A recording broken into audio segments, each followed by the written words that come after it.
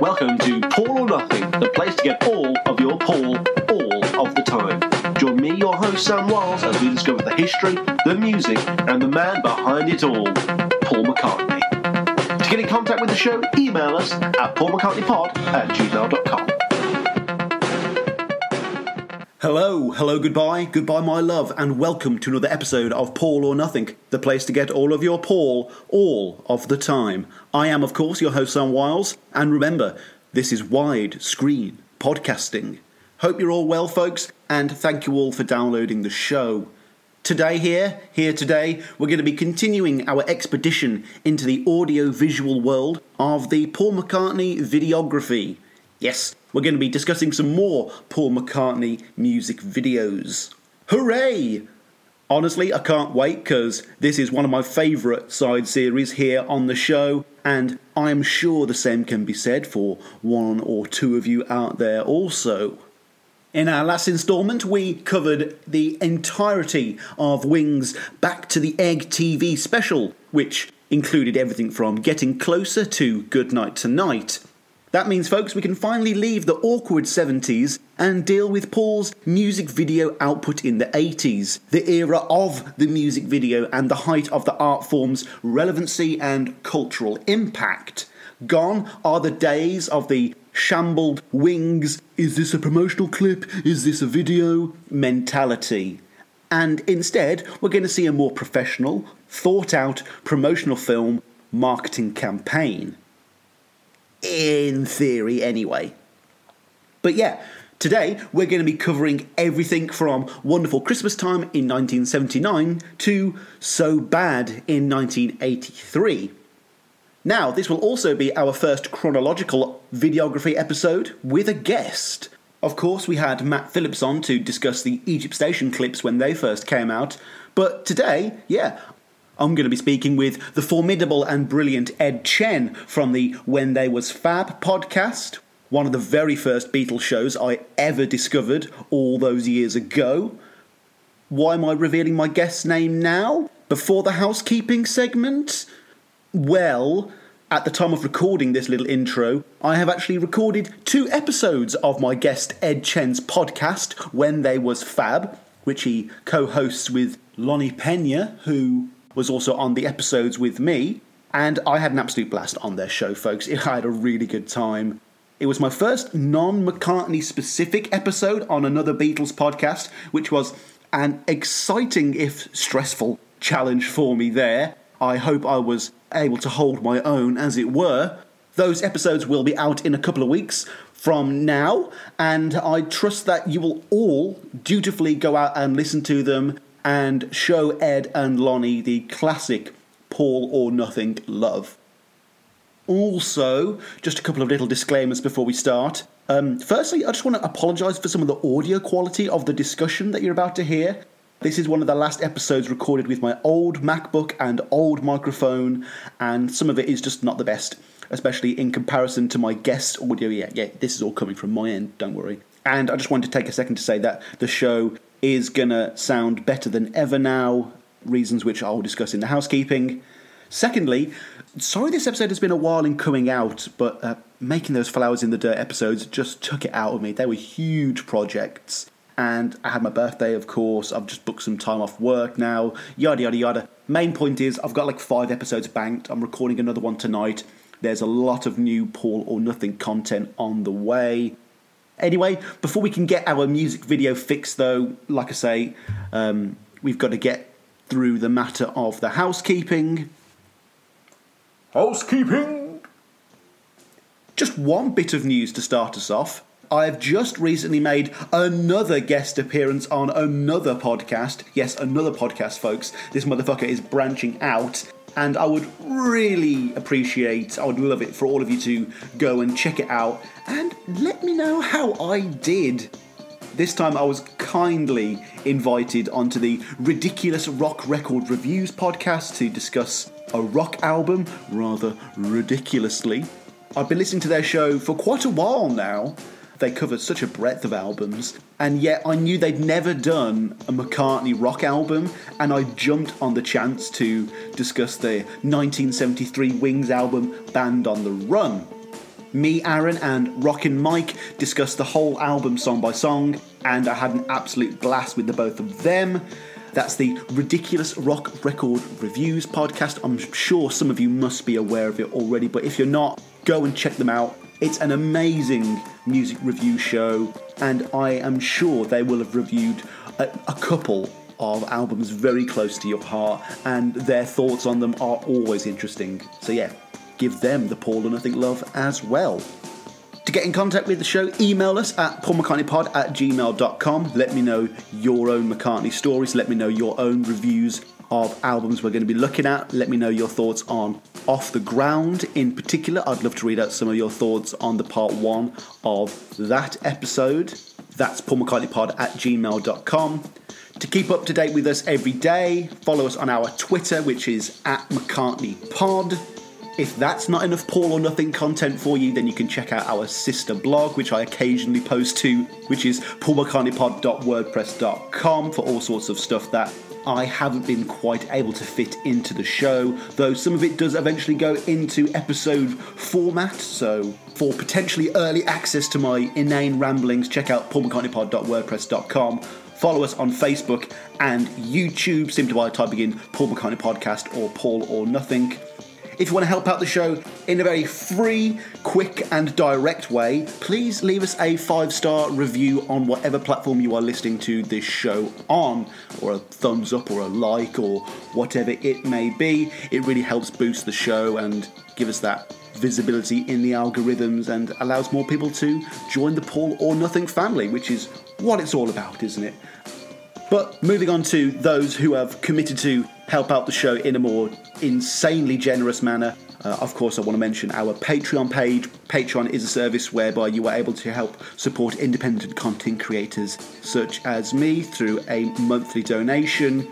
And I've been talking about how I might be spending some of the Patreon money recently on the show, and the results are in, and the last couple of months of donations have indeed been spent on a new microphone, a stand, and the pop shield for this very piece of content I am recording now. As I mentioned, the mic quality ain't the best in the interview you're about to hear, but when I heard myself on that Ridiculous Rock Record Reviews podcast, again, go check that out, I had a heart attack at how bad the quality sounded on my end, especially when I'm not in control of the edit to make sure all of my stutters are removed.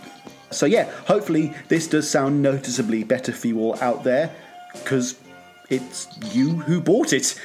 Yes, your donations don't just go towards the admin fees of hosting this show, and you do sometimes get direct benefits back like this. Though I'm not going to deny the fact that I am incredibly touched that you all essentially out there bought me a brand new microphone for my birthday, which was incredibly sweet of all of you, so thank you so much for that.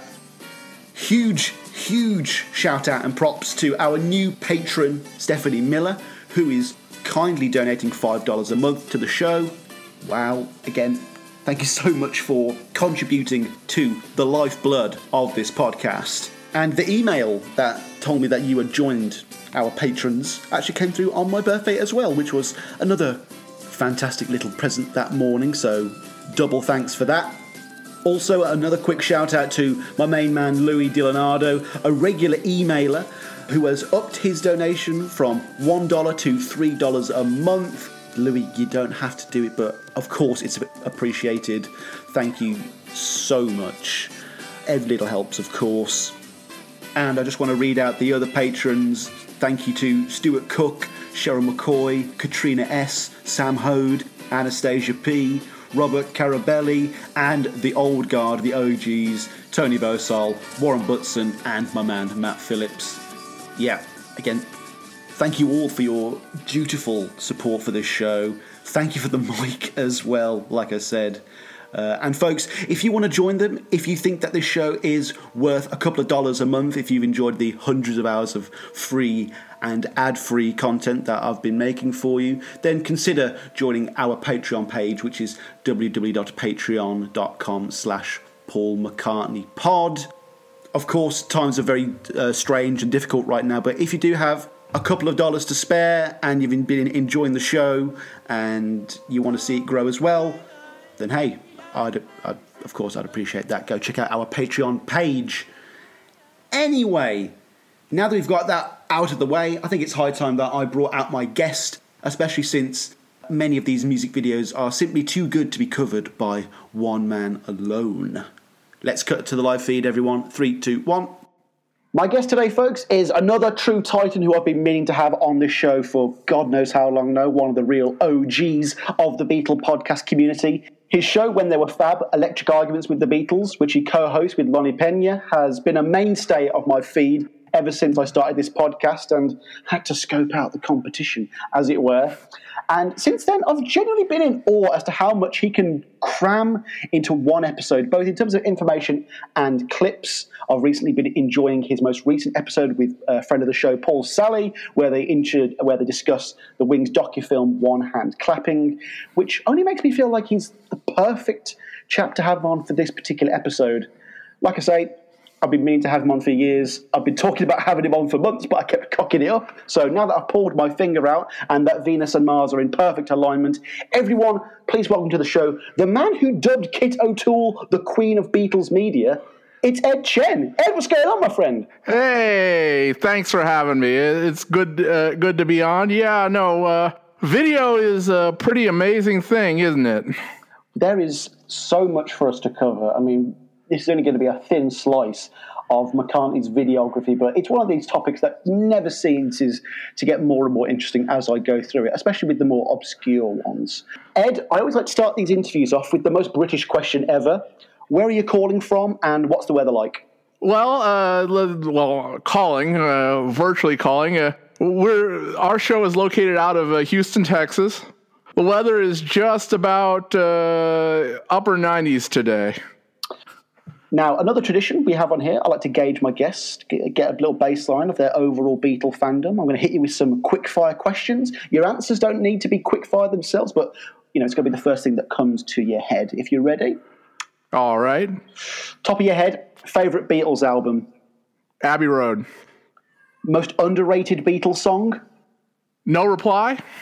Ooh, I like that answer. We've had a lot of Beatles for sale love on this show at the moment. That's made me very happy indeed. Most overrated Beatles song? Hey Jude, but that's only because it's been played so much. Overrated and overplayed does have a big overlap on the old Venn diagram, definitely. For me, it would probably be like Let It Be has that overplayed quality as well. Yeah, I think if I were to not listen to it or not have it come up on the Beatles channel for a week, then I'd feel differently. You never know what you have until it's gone, What is the best post-Beatles album? Ooh, that's tough. Tug of War? I'll go with McCartney. Although again, that changes frequently. I love Cloud9. I love Brainwashed. I love Ringo. And then on the Lennon side, Double Fantasy is really, to me, a great album. So it could be any one of those at any minute. All of those are incredibly strong answers. Honestly, though, I've never... I host a podcast and I've never dived into solo Ringo. I've heard, the greatest hits. I'm just too timid. I'm just too scared. I don't want my image of Ringo being sullied. But from what I've heard from everyone, there is, they're always enjoyable. Skip the mid-'70s, when Ringo was, deep in the bottle, but either the early 70s or kind of the post-90s stuff, you'll find lots of good and interesting things. I wonder if we'll get another Ringo answer here. What is the best post-Beatles song? That's not one I've ever actually thought about. It's not Imagine for the same reason Hey Jude was overrated. Thank God. Let's go with Band on the Run? I don't think we've had that answer before. I like that one. Band on the Run, it's one of those classics where it's like, it's a classic for a reason, everyone likes it. There is not anyone who's got a bad thing to say about it. It's got that sort of, Uncle Albert, Admiral Halsey medley sort of quality, but it's not auspiciously so. It's not in your face medley, no, you're right. I just wish the middle rocky segment was just another couple of bars longer, Yeah, but anyway, that's certainly among the top. And again, that could change at a moment's notice.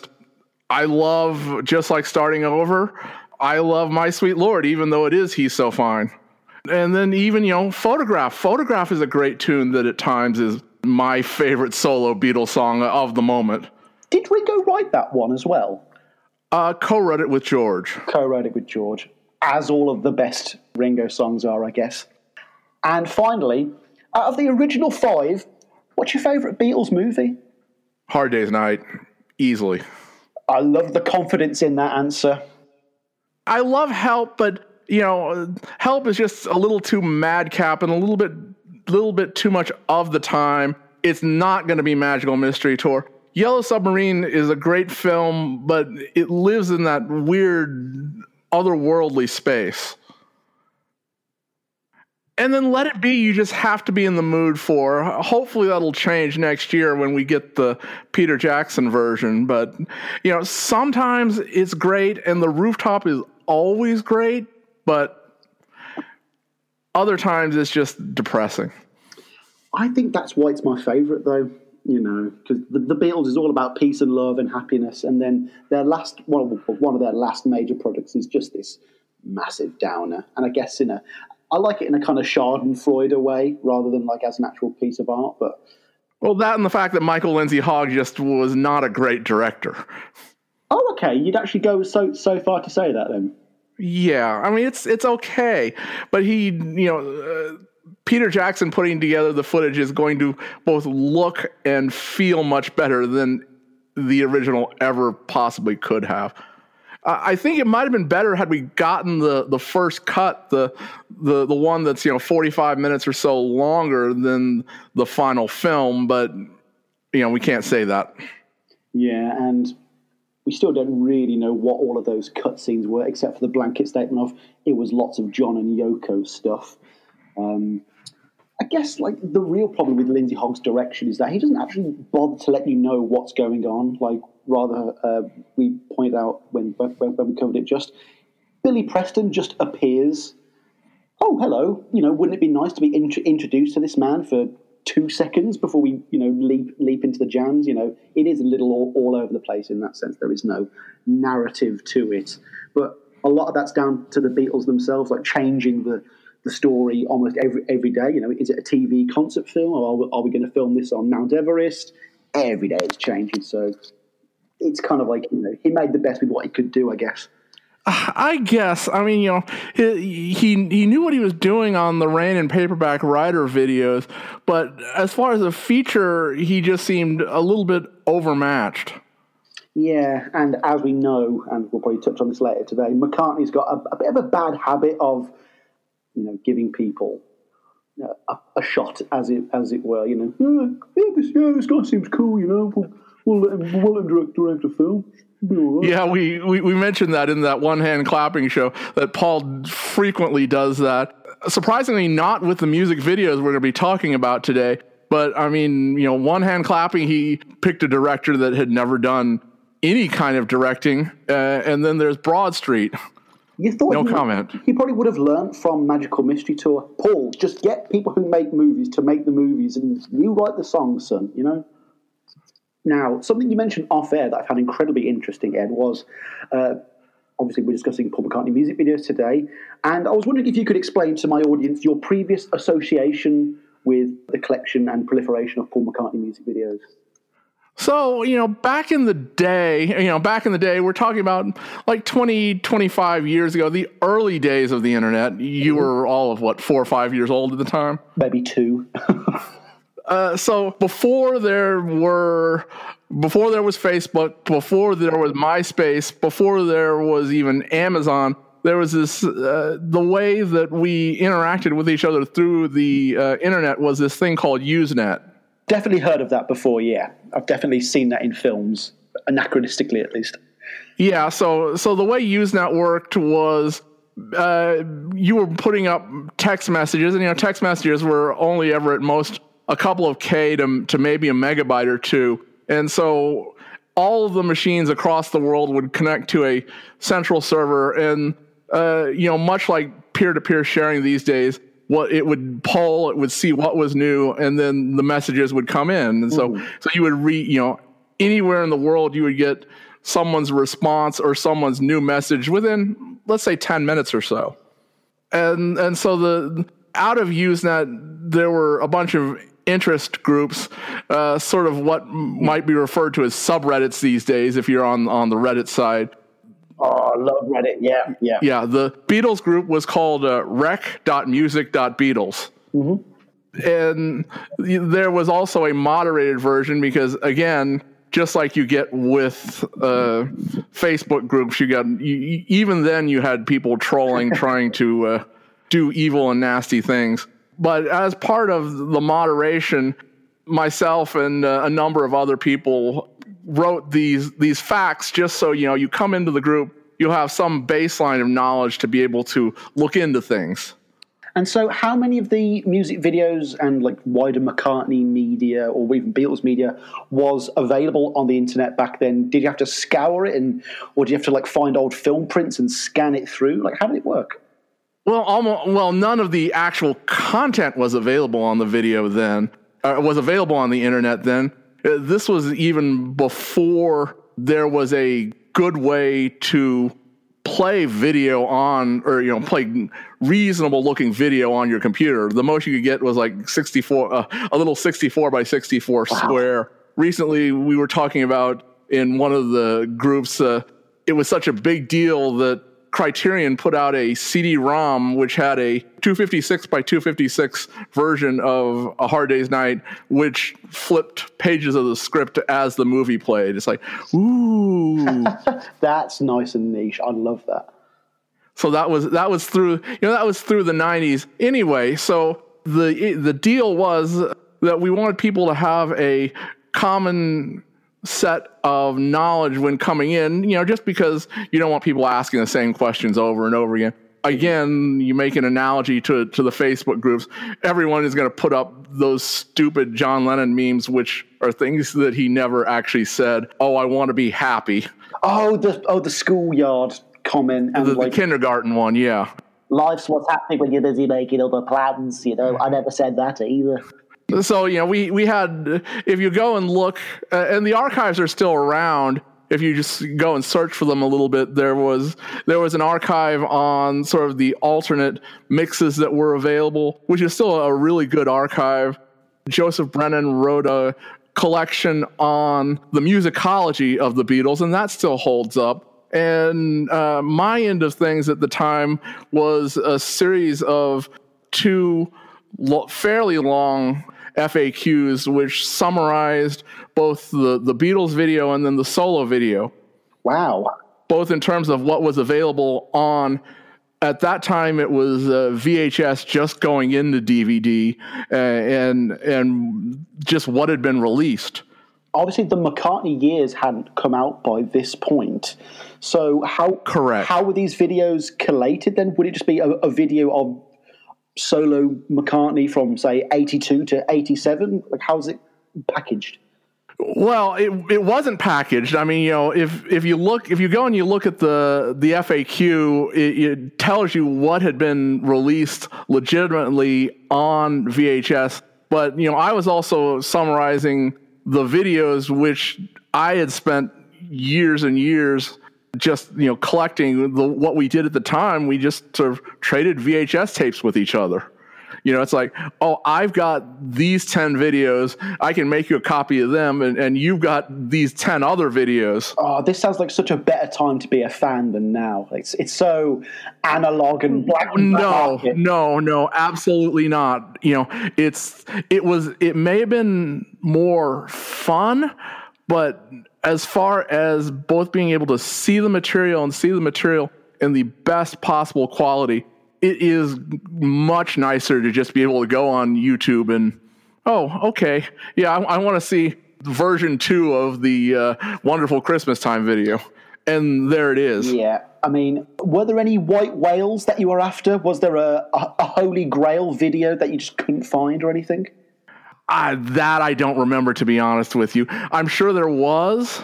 Maybe like a secret 7th version of the Mull of Kintyre video or something, I don't know. The one that I remember being particularly happy about finally seeing was some of the Flip Wilson McCartney videos from Wildlife. Flip Wilson was a variety show which aired on network TV, and he played a couple of McCartney videos. I don't remember which ones off the top of my head. They are in the box, but I had the videos, but I never actually had the introduction because he actually spoke with Paul and Linda in the introduction. And when I finally got that was really cool.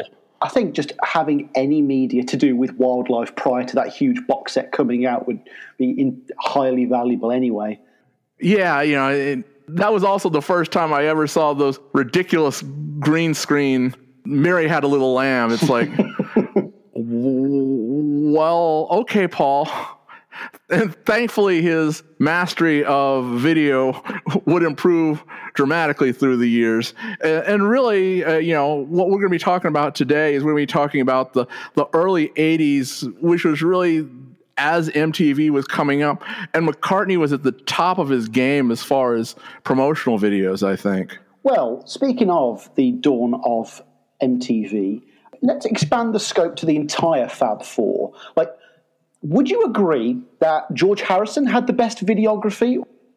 Probably not Ringo. Paul wins by virtue of quantity. Mm-hmm. George's quality per video is probably better.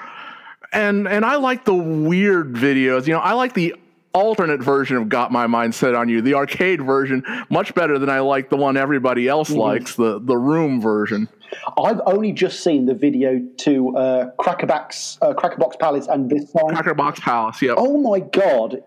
Obviously he's got his hand in the pockets of handmade films, so he's got a lot of access to actors and celebs and actual film crew. But Harrison's videos are exactly what a music video should be. They actually advertise the song to me. Whenever I watch a George Harrison music video, I'm like, I definitely have to, obviously not buy it, but I've definitely got to go and stream that for free. They make you want to listen to the song again, and that's what is so powerful about them to me. And we're going to see that a lot with McCartney's videography as well, but not to the same extent. So I think you are right. Harrison's got that much higher quality success rate. Yeah, it's just that Paul's done so many more videos. Even you bring it to the present day, the dancing videos that he put out for Come On To Me, those were actually really pretty cool. The fact that there was 3 of them was really cool as well, and that you could vote for which one was your favorite and stuff on Twitter. He's definitely pushing forward into the 21st century with this kind of media, and he's still on the top of his game. The Who Cares music video is fantastic. Yeah, no, absolutely. And like you say, he produces good and interesting videos, but I mean, since the profile of video these days is so much lower, also some of them are just kind of average. You look at the 2 videos which just came out for the Flaming Pie set, Young Boy and World Tonight, it's like, okay, they're cute, but there's nothing special about them. It's funny you should mention that, because McCartney was there at the start of the music video, and he's here past the death of the music video, essentially. So he's been there for the entirety of it as an art form. Oh, absolutely. And then, again, going past the specter of the era we're looking at, you look at something like the Brown-Eyed Handsome Man video. That was really cool. Mm-hmm. So, the one I'm most looking forward to covering is Appreciate with the robot.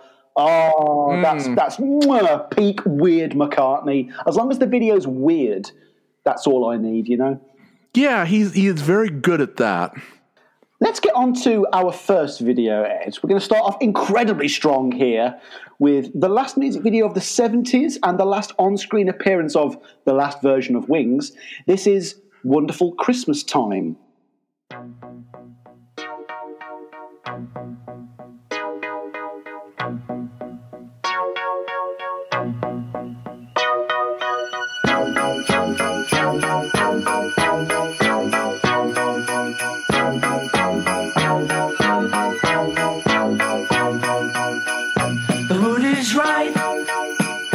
Spirits up, we're here tonight, and that's enough. Simply having a wonderful Christmas time. Simply having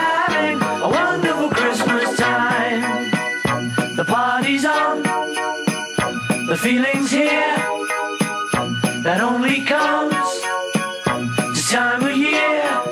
Simply having a wonderful Christmas time. Simply having a wonderful Christmas time. It's a Wings video for a Paul McCartney song. It's so what do you think the conversation was? Like, look, lads, I know you're not actually going to benefit from this music video being successful or not, but I'll sack you if you don't appear in it, so get on set.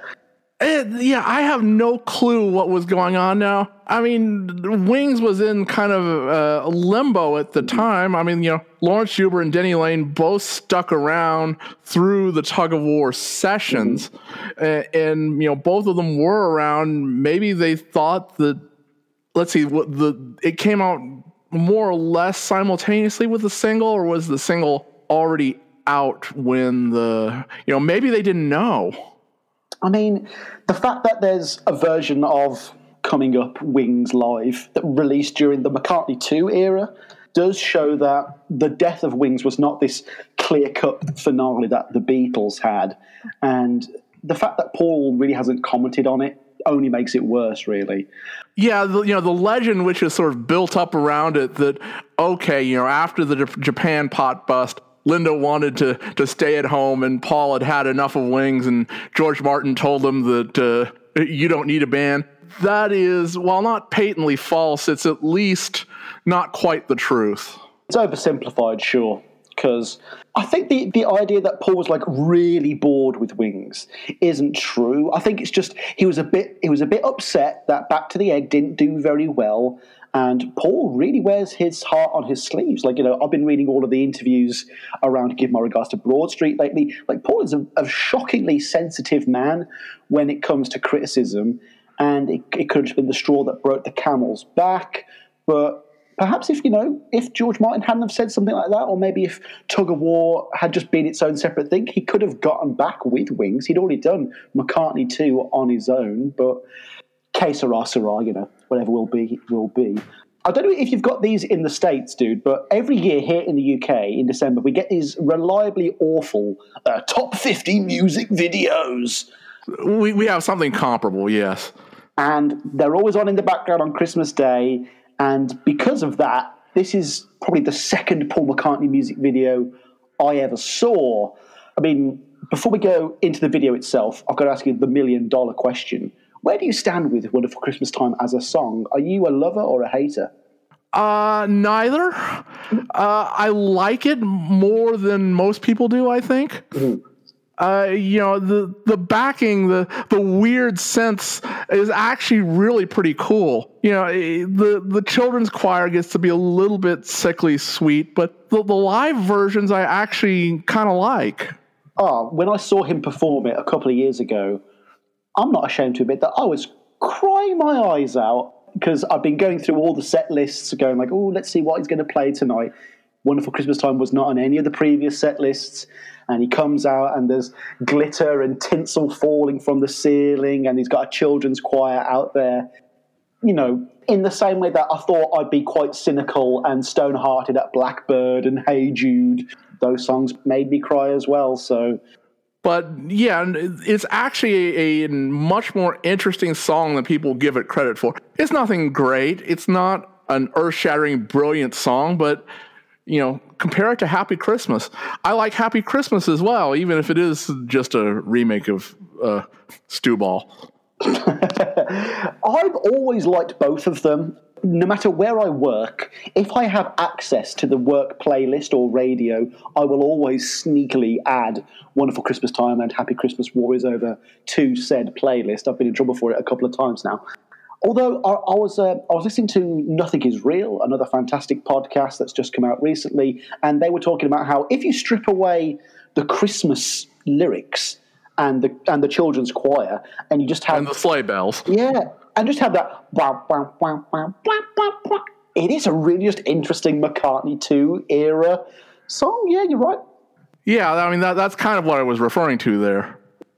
We are recording this in the middle of summer, Ed. Does this video put you in the festive feeling at all?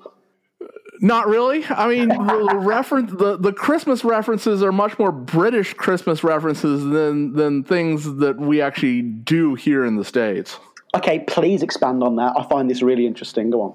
You know, like the paper hats and the little what is it? The pull toy thing. The crackers. The crackers, yeah. You don't have crackers in America. No, we don't do that. And even the satsumas, the nectarines, don't they make an appearance in there somewhere? Yes. Sorry,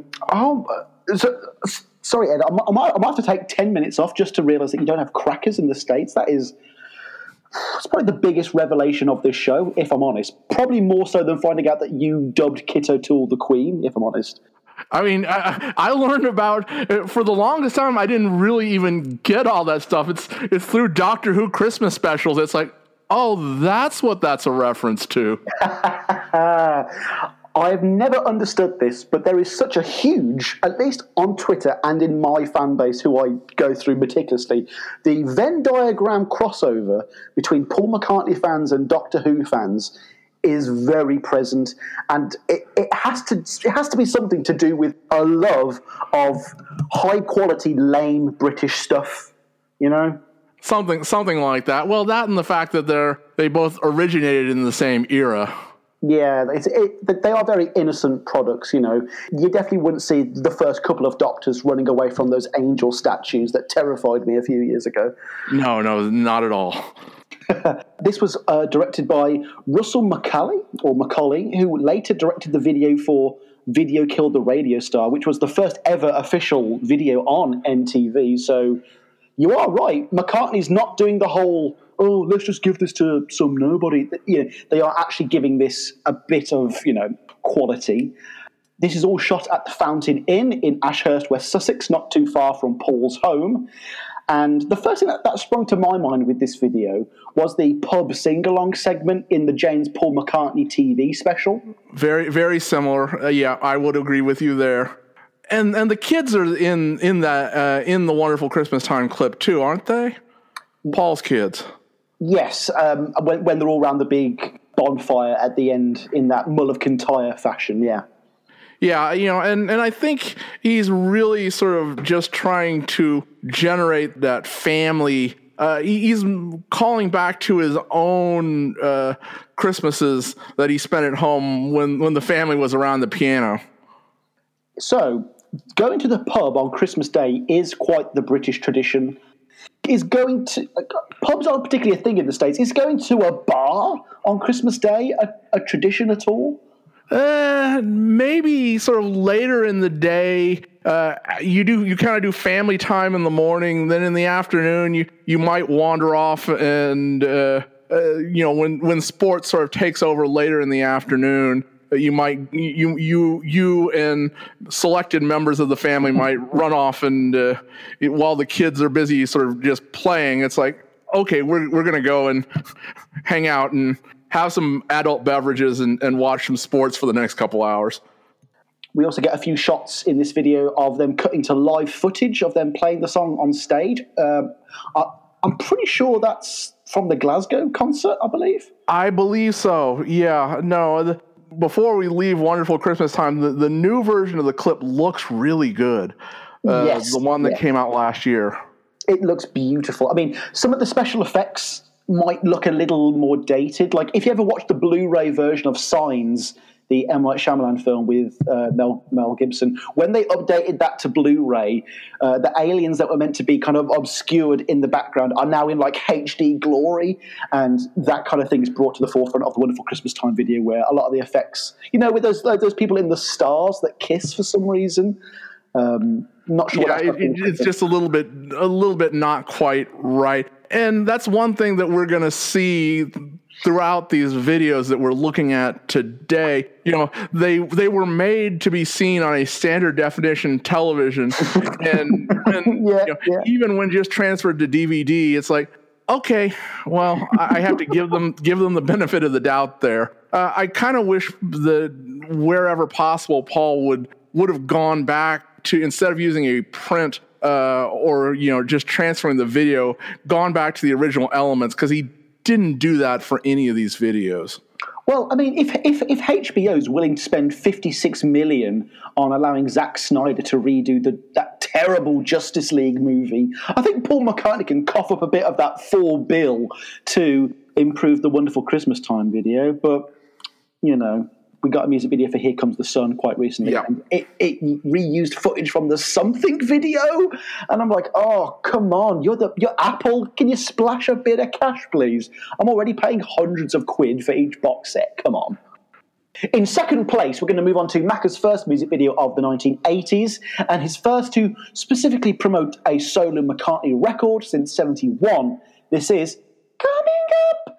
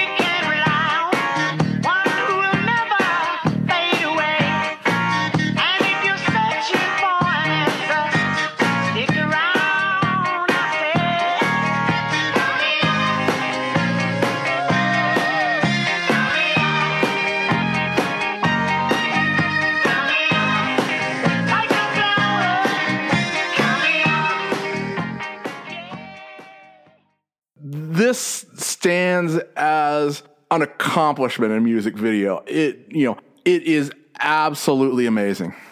This video, weirdly enough, has a very strange release schedule. It was premiered in the UK on ITV, Channel 3 over here, on the Kenny Everett Video Show on the 14th of March 1980. Then in the US on Saturday Night Live on the 17th of May in 1980. And I'm not sure if you've seen this footage. I scoured the internet for this, and you'd be the right man to ask, Ed. Apparently, it was preceded by a little SNL skit where the interviewer gets his times mixed up, and he was meant to see Paul at 5 p.m., but he turns up at his house at 5 a.m. Oh, okay. Let me go into that just a little bit. So, 1980, we're talking about Iran. The Iran hostage situation, right? That was the global news at the time. So SNL turned that into McCartney in jail in Japan. So for 3 consecutive weeks, they did these breathless sort of, equivalent of the hostage situation updates to how McCartney was being treated in the Japanese jail and so on and so forth. Oh, it's so nice to hear that SNL's doing something funny for a change.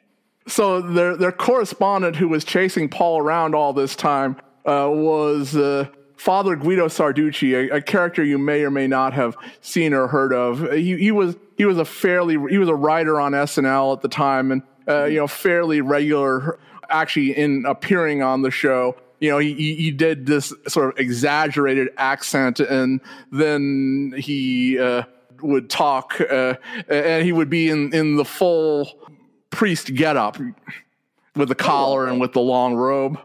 What sort of alumni are on SNL at this point? What sort of era are we talking? This is still the very first era of SNL.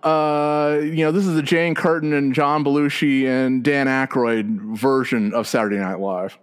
Oh, so these are the real OGs where it started. These are the real OGs that we're talking about. Chevy Chase had left, and actually I think Belushi had left by the 1980 season, but this was the last year of the original SNL crew. So anyway, one of the very last things they did was Father Guido Sarducci was going to get an exclusive interview with Paul in Japanese prison. He was going to do this by going into Japan carrying a suitcase full of pot. Oh man, okay. I'm annoyed at how much I'm laughing at SNL skits here. I feel like I'm betraying my country. So anyway, so after that, they went through that whole experience. Then a couple of weeks later, he finds his way to England, and as you note, he interviews Paul. You know, I don't think Paul was actually in England. They may have been, but it was probably pre-taped, if I really had to guess. So through the first half of the show, it's like, well, I'm standing out in front of Paul McCartney's house. You know, we're supposed to have an interview, and all the lights are out, and so and finally, before they get to the end of the show, he goes and he throws rocks up at the window. Love it. And, I mean, so does he actually get Paul to come out and question him on pot or anything like that? Yeah, exactly. He gets Paul and Linda come out. You know, again, of course, all this was set up. You know, it's not actual. Yeah. But Paul and Linda come out, both of them wearing bathrobes, and it's like, well, can we do this tomorrow? And he says, no, we can't. We're on live television right now. And it's like, okay. and so he asks a couple questions about pot, and then Paul is like, no, it was made clear that I'm only going to talk about the clip. And so he sits there and thinks about it for a little bit, and it's like, well, okay, Paul, you know, there's a lot of dancing in this clip. And he sort of goes, yeah. Do you think the dancing would have been easier or harder if you were still getting stoned? I'd love to think that wasn't set up, but it's nice to think that Paul does have a sense of humor about all of this, you know? Yep. And then the very end of it was much like our chat began at the beginning here. It's like, well, if you could be any animal, what animal would you want to be? And Paul answers a koala bear.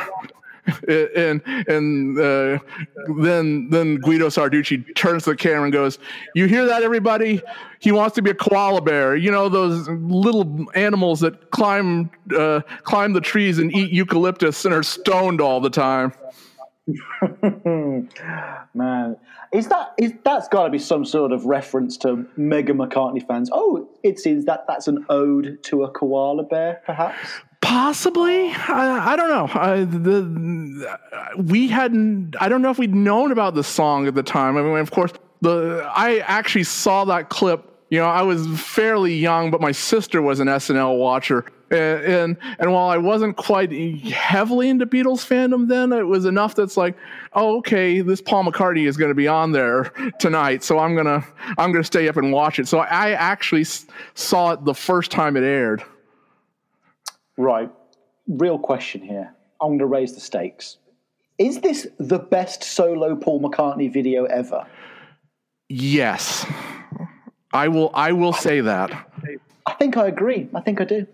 I mean, I'm not sure what I can say that already hasn't been said before, but there's just so much visual splendor from start to finish. Like, it all goes back to a Buster Keaton 1921 film called The Playhouse, where Buster Keaton plays every member of the band, and Paul puts his own twist on that. And for people like me, Ed, who constantly overthink things and read too much into stuff, this is brilliant content. Like, there is so much for me to go, right, who's that guy? Who's that guy? Who is Paul? What's that a reference to?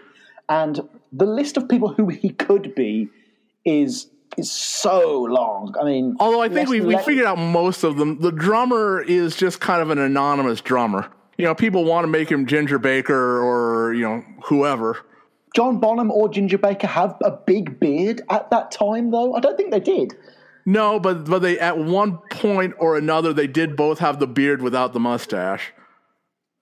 Okay, that's interesting. Linda is kind of playing herself, I guess. Well, there's three of her, two girl backup singers and one who's in drag, again, kind of reminiscent of Gotta Sing, Gotta Dance. Yes. I mean, I mentioned this to Kit O'Toole on the last episode, but when Linda is in that kind of androgynous get-up for the ballroom dancing sequence in Give My Regards to Broad Street, she just looks so sexy. I don't know what it is. But before we leave that thought, Broad Street, you know, Linda on horseback, Oh my, Angelic Linda, that's what does it for me in Broad Street. Like how you always read about how like Julie Newmar awakened so many sexual sides of young men during the 60s with the Batman show. Write in if Linda McCartney awakened your sexual side at paulmccartneypod@gmail.com. We'll gladly read it out. The drummer's bass drum is adorned with the words The Plastic Max, which is obviously an amalgamation of the Dirty Max and the Plastic Ono Band. Do you believe that? I don't necessarily believe that. I think it may have been a sly reference to it, but I don't think he was actually calling back to Plastic Ono Band. Also, Mac, that's Macca and Rubber Soul, Plastic Soul. There are many interpretations of what it could be, True. Then we have one of the guitarists. It could either be the Shadows' Hank Marvin or Buddy Holly. It's not Buddy Holly. It is Hank Marvin. Has that been confirmed? That's been confirmed. Yeah. I hadn't seen the bonus features on the McCartney DVD where he does his commentary for all of this stuff. So, is it all confirmed on there? A lot of it is confirmed on there. Yeah. We've got possibly Dave Gilmour as another one of the guitarists. But then there's that big guy with the hairdo that just reminds me of the Plastic Ono Band live in New York with, like Elephant's Dream with that huge... Elephant's Memory. What did I call it? Oh, my gosh. Did I call it Elephant's Dream? Yeah. Oh, my gosh. Eleanor's Elephant Dream. Yeah, we'll go with that. We see Sparks Ron Mail as the mustachioed, eyebrow-raised keyboard player. We get Andy McKay from Roxy Music on the sax. Then other names that are thrown about. Apparently, some people reckon Frank Zappa's in this video, or Mick Fleetwood, or Neil Young. Again, I don't believe any of those. I think he was kind of going for people that are slightly more obscure, which is, again, why I never really believed the Buddy Holly thing. That was only ever, okay, it's a guy with horn-rimmed glasses. I mean, if it had been released a few years later, I'm sure people would have been saying it's Elvis Costello, Yeah, that's true as well. So, finally, we also have Paul brandishing his classic Hofner violin bass. Speaking of Elvis Costello, I got Paul to use the Hofner bass again. Sorry, Elvis, he's using it here in 1980. So, although he didn't actually play it on the record, and if you look at it, it was still in pretty bad shape at that point. That was before he'd actually gone and had it fixed up.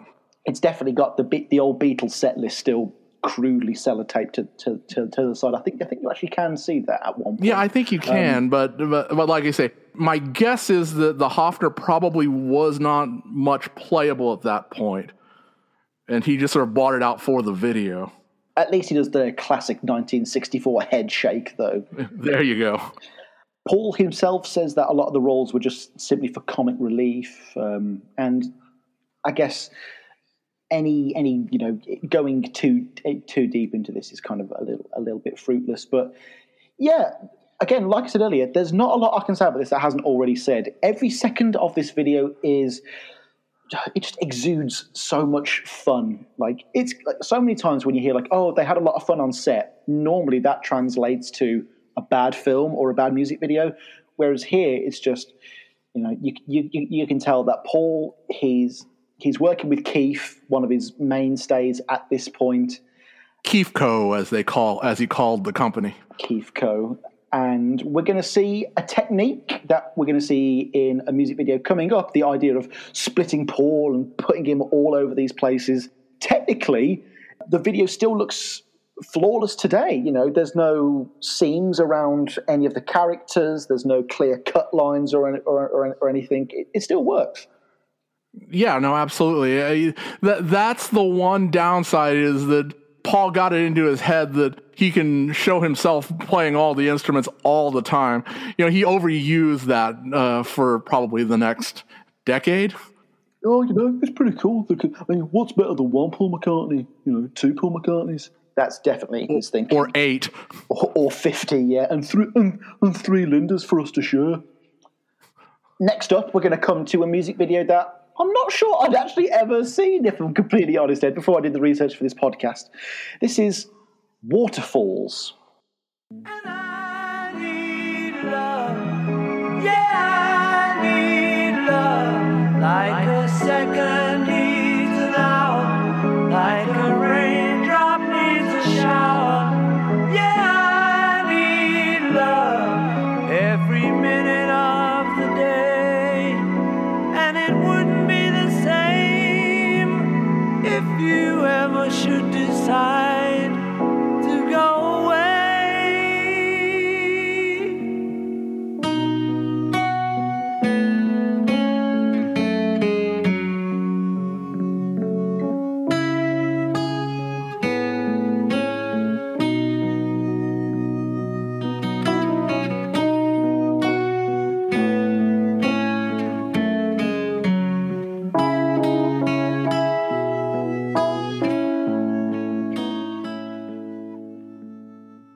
Ed, I know that, this is a little softer, more delicate release than the last two tracks. I get that. But why did Paul need to make himself look like the most uncool, unhip person on the planet in this music video? Yeah, that sweater vest he's wearing. It's not the sweater vest from Magical Mystery Tour, is it, I don't know how to describe this. With a little luck, I thought was going to be the most cringe-worthy, uncool display from McCartney ever, but for some reason he chooses, after making himself look so youthful and vibrant in Coming Up, to swap to this doe-eyed, soppy dork. And it's so unappealing, and he looks like Eric Idle when Eric Idle appeared on David Letterman back in '83. Kind of. It's very much the Dirk McQuickley thing. Although, there are a couple of fun little bits in there. I kind of like the polar bear, and that was an actual polar bear. That was not green screen. He filmed that in an airport hangar, and they brought in an actual polar bear named Olaf. I would hate to be Paul McCartney's financier during any of these music videos. This wasn't, to be honest, I didn't think I was going to bring this up this early, but the idea that Paul, for even the cheap videos, somehow manages to find a way to spend a lot of money. I didn't know that. That is an incredible fact. That is a real polar bear. And it is a shame because the area that Paul walks through on the floor, it's literally just white paint on the floor and some white felt that someone's thrown over a banana crate or something. And then all the snow is polystyrene. Yeah, it doesn't match the spending of getting the largest land predator mammal on Earth and getting it to an airport. And then you got these weird Aurora Borealis-esque flashing color sequences that just look terrible and have aged worse than Harrison's love of the slide guitar. Although Paul hanging out in front of that fountain, we were talking about Friends earlier, I half expected him to jump in and start dancing around. And pop up some umbrellas and go, yeah. Definitely. Exactly. This just looks cheap to me. It's Paul walking around, getting on a carousel for some reason. It's very reminiscent of kind of the 70s videos. We were talking about the Mary Had a Little Lamb video. It kind of reminds me of that. It's definitely got an element where Paul's trying to appeal to a market that's not specifically me. I get that. And, he's trying to be much more of a broad appealing artist, but it just does nothing for his image, and it's 2 steps forward, 1 step back every single time. And we even begin, I noticed this in Broad Street, it says written by Paul McCartney, and it's him writing a note in the back of his car. Here, we begin with him sat at the piano, almost like, this video is a visualization of the songwriting process or something like that. And in the way that Give My Regards to Broad Street makes Paul McCartney's Dreams look like the most boring thing ever, this video makes him writing a song seem eternally dull.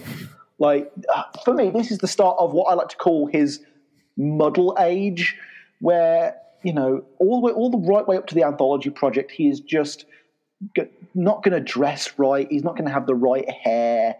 And this is the McCartney that's marketed more to your mum and the kids, and drawing the attention back to the sweater vest that you mentioned earlier. It's just not cool. That's what I can say, really. I think it may have been a touch too much weed to be honest with you. How did this come about? That's how this came about. Look, the song's got a polar bear in it, right? So just listen to me, lads, right? There's going to be a polar bear. We're going to fly it in. It's like, no, Paul, please. Well, at least flying a polar bear in was seemingly easier than flying in the collaborator on the next song. We're going to press on to a video whose song might be more unfairly represented than any other addition to the entire McCartney canon, really. Living together in perfect harmony, this is Ebony and Ivory. Side by side on my piano keyboard. Oh Lord, why don't we? Side by side on my piano keyboard.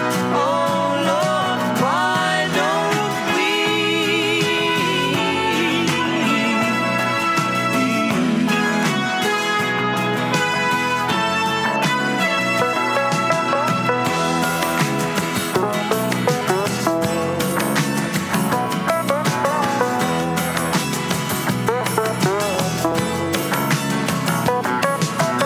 Ebony, ivory, living in perfect harmony.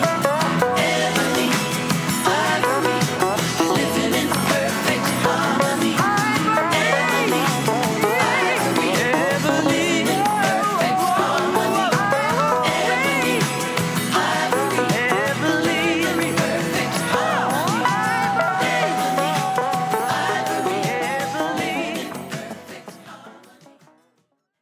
And we won't talk much about the second version, but there's also a solo version of the video which aired like just a couple of times, but it is included on the deluxe archive set.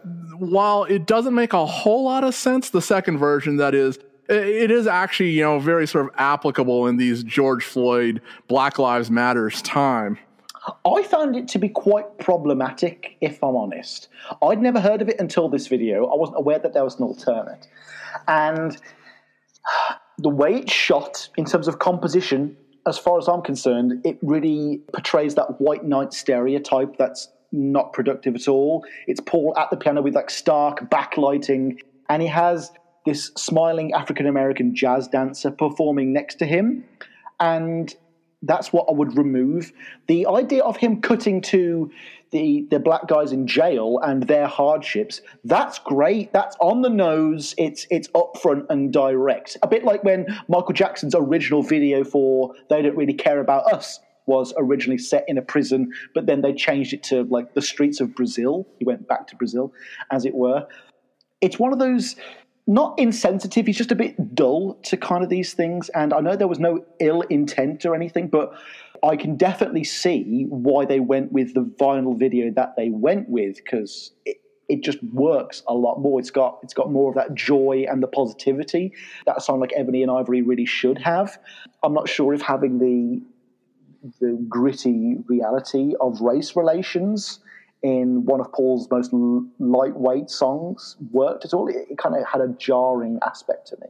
Probably not. I mean, but I'm still glad it got released, and I'm glad that we've got the solo McCartney version of Ebony and Ivory, although it doesn't make a whole lot of sense.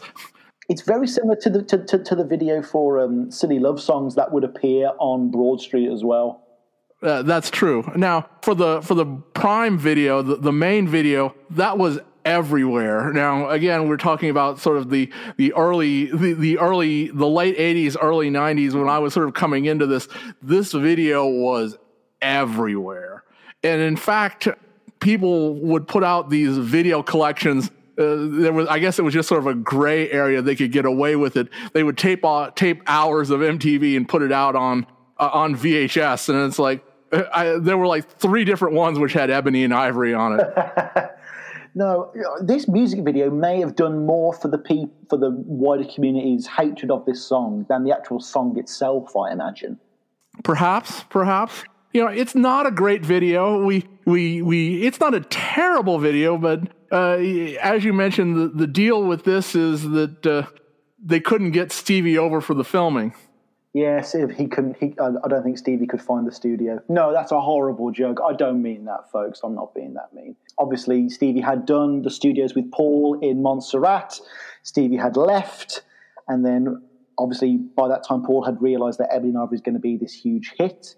So Keith Co, they've got a little trick up their sleeve, and they're like, "Well, Paul, we don't need Stevie to be here, actually."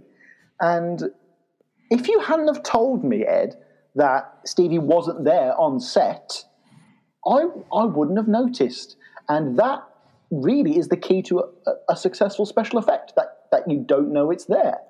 Absolutely. It's very well done. I mean, the famous story behind that was they were filming, and there was one bit where Paul looked over at Stevie and smiled, and then Stevie smiled back, and it's like, we've got to reverse that. And it's like, why, Paul? Well, Stevie wouldn't actually see me smiling. It's a music video. I love that logic. That's really funny. I guess, this is an evolution of the ideas explored in the coming up video. And we do get, once again, multiple McCartneys. We have on the Ebony side, you have a bunch of different players, but on the Ivory side, all Paul, yeah. All Paul. I mean, again, what can be better than one Paul McCartney? I'm going to be saying that throughout this episode. But do you know what I'd never seen until this music video? Stevie Wonder dancing. So that was a unique treat for me. In the way that I love a walk through the park with Eloise and Bip Bop, I've got such a soft spot for cheesy, unabashed silliness. And this music video is a great exemplification of that, even if it isn't technically a very competent video. Oh, I think it is actually a competent video. It's just not it's nothing great. It's nothing which makes you want to sit down, other than the fact that this is Paul McCartney and Stevie Wonder, and watch this video. I guess it's quite indescribable. I just feel that it looks a little too, I don't know, contrived, the whole thing. I would have liked Paul and I would have liked a mixture of the two that we got. Like, rather than Paul solo and the dancer being intercut with the prison stuff, Paul and Stevie perhaps intercut with the prison stuff. Maybe.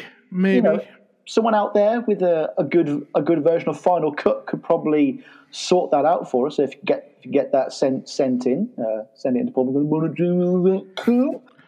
Well, before we leave this completely, there is a special version, which is, the only difference is at the front during the slate, you get a couple clips of Paul yawning in his Ebony and Ivory outfit. It's not in the slate that shows up on the version in the box set, but it does exist. I've seen it. Wow. Now, stuff that's not on re-releases, now that is obscure. I've definitely got to find that.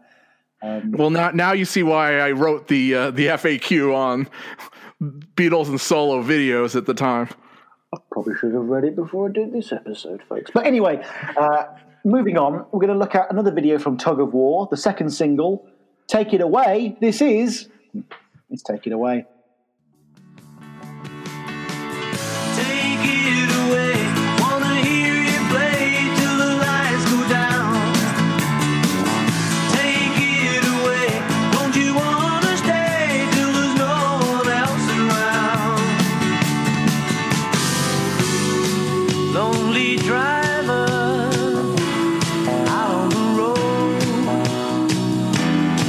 with 100 miles to go. So survivor, carrying the load, switches on his radio. Take it away, wanna hear you play till the lights go down. Down, down. Take it away, don't you wanna stay till there's no one else around. Take it away, wanna hear you play till the lights go down. Down, down. Take it away, don't you wanna stay till there's no one else around. This comes close to coming up as Paul's greatest video, to my opinion. Right. I've got to be real with you, Ed. I've got to be real. I can't lie to a fellow Beatles podcaster.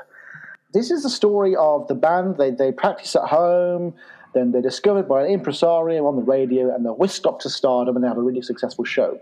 I know that that's not an awful lot of plot, but I've only understood that as the plot after watching it over a dozen times and looking up the plot synopsis specifically. For the longest time, I kind of saw this as a series of weird, interconnected vignettes and scenes with the band. I never knew what was going on narratively.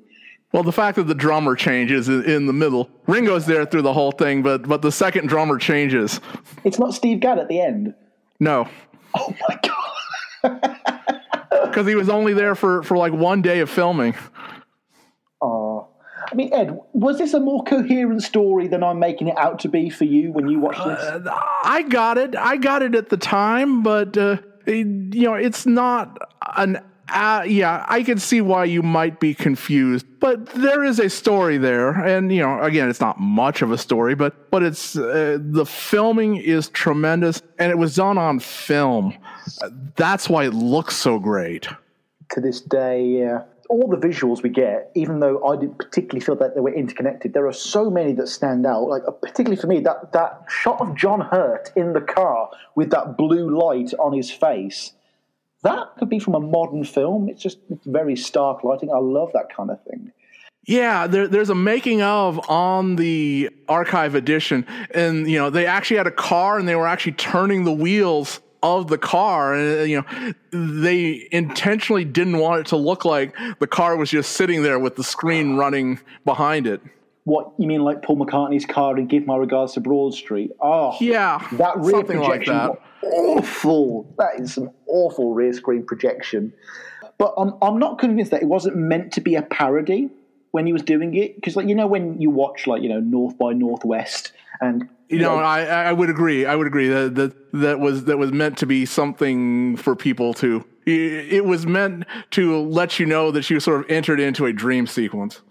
Oh, I mean, if we're going to get into how poorly the language of dream sequences are conveyed to the audience in Give My Regards to Broad Street, I will go over my designated time limit, because that's just a rabbit hole. I guess for me in this video as well, the language of filmmaking wasn't entirely possible, though, because in a film where there's it would just be a diegetic insertion of music, like John Hurt would be in the car and you'd just hear the sounds of him driving, then he'd turn on the radio and hear Take It Away, and then you'd realize as an audience, oh, he's heard the song on the radio. If they had done it, if they'd gone and made it into a full 20 or 30 minute clip rather than trying to condense it down into just the video, they could have done something like that. And I think they certainly had that in mind. I mean, Paul had written out a script, and the script sold for tens of thousands of dollars a while back? £17,000 or something like that. It's insane, yeah. Unfortunately, all of the photos of that script that were shown in the original articles have all been scrubbed from the internet now, probably by the person who owns the right to that image. Now, I need to ask you one question as a young man. I'm not ageist on this show, but I need the opinions of people who are slightly older than me for context. We get Ringo in this music video, and how much marquee value was there in Paul and Ringo actually being on screen together? Probably not a huge amount. Ringo was very much sort of in the downside of his career at that time. But you also have to remember that people were thinking Beatles all those years ago had been out, and that was one of the big selling points and one of the reasons it really became a number one hit. So people were thinking about that fact, and getting the two of them together, particularly the two of them together in a band with George Martin, that was special. And then the fact that they actually did a live performance for the fan club, that actually probably sold promotion-wise more than the video itself. Yes, it's very true, actually. Again, there is no YouTube. There's not a market for millions of people to revisit the music video over and over again. So if you missed whatever TV slot or cinema slot it may have had, that was it. But for must be close to 500 people in the crowd for the show at the end. Yeah, like 600 or so. And that's 600 copies of Tug of War and Take It Away that are instantly sold. And I don't think they actually paid anyone to do that. No, they were all fan club members. You know, people were... they actually went... Well, the Fun Club existed at the time, and they actually held a lottery through the Fun Club. The tension of not knowing whether you made it through would be unbearable, if I'm honest. For me, though, the best scene is the opening clip where they're all in the tiny Liverpool-esque, Fothering Road house, and Paul's with the Hofner bass. There's Eric, Linda, Steve. It's an all-star, no pun intended, selection. But when you see George Martin do those opening piano licks, dun dun dun dun dun dun dun, oh, I got goosebumps. Like, I know exactly why people would have loved back in the day. I mean, seeing George Martin for me probably gets more nostalgia than seeing Ringo, I guess, because we see more of George Martin than we do in the Let It Be film here. Yes, no, absolutely, and particularly because Ringo was in his perm phase. He had taken over George's perm at that time. I've got nothing bad to say about Ringo's beard, but yeah, that hair's very questionable. There's also a weird shot of Ringo drumming, where they're in the radio station doing their recording. Ringo's got a weird plaster over his eye, and is that makeup, or did he hit himself in the head that day? I have no idea. That I don't know. I mean, unfortunately, this was when Ringo probably doesn't even remember any of this. He was very happy at that time. Yeah, he was fucking drunk. He was really drunk, and it's upsetting. It's not a nice period to read about. Question, though. If you're going to have Ringo back, can you not just summon the courage to ask Steve Gadd not to be in the video to minimise Ringo's effect? Because seeing Ringo with other drummers, it makes him look like modern, like old Ringo, where he's physically not able to do those parts anymore. If Ringo does Boys now, it's mostly him tapping every other beat while the drummer next to him does all the real work. And here, it kind of saps the fun a bit. If you know what I mean. Maybe a little bit, but I can also understand Paul was thinking towards his next band at that point, don't forget. And, he was thinking that, okay, I don't want to offend my actual drummer. Get out of here. Yeah, I'm sorry. But we also get not only John Hurt in this video, we also get a clip of Elliot Gould chatting to Paul at the end of the performance. It's another clear indication of Paul's infamous overspending during this period. I mean, I don't particularly see why we needed John Hurt in this video at all. It's not like he was a massive draw at that time. Well, but John Hurt was paid scale. Linda had actually come up with the idea. They were at a party or something, and this was they were thinking of the video, but they hadn't known what they were going to do. Paul had said something about, and then we're going to have a Brian Epstein-esque character come in, and Linda just sort of piped up, oh, well, maybe John Hurt would want to do it. And, they hadn't asked him. They didn't know anybody who knew John Hurt. It's just like, here's my idea. Let's get one of the rabbits from Watership Down to play Brian. That's a shrewd move. They should have got the actor who played Leggy Mountbatten, really, but John Hurt's another Doctor Who reference. So yeah, he's the War Doctor, is he? That is true. See, for someone who quite profusely claims to not like Doctor Who, I've got that trivia locked away in there, 100%. Speaking of the War Doctor, let's press on to Tug of War, the last of the main singles from Tug of War. For some reason, it wasn't Ballroom Dancing. I have no idea why. This is Tug of War. It's a tug of war. What with one thing and another, it's a tug of war.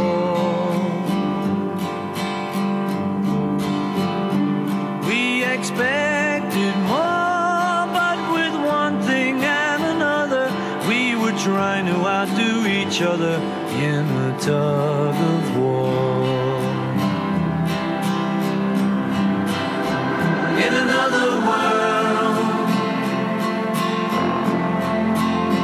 In another world, we could stand on top of the mountain with our flag unfurled.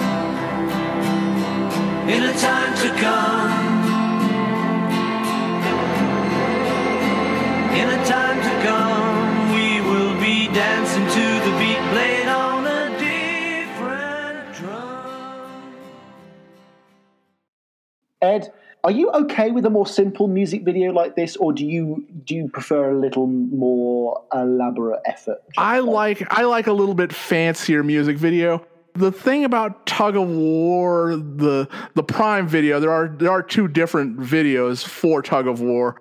You know, Paul has always had this weird fascination with inserting not quite random, but old-timey video clips into his whatever he happens to be doing at the time. You know, he did that. If you watch Bruce McMouse, he did it there. Yeah. He would do it again later. It's like, okay, you know, what do these sort of 40s sci-fi rocket ships have to do with Tug of War, other than, you know, you're singing lyrics about a time to come and in another world, and there's a rocket.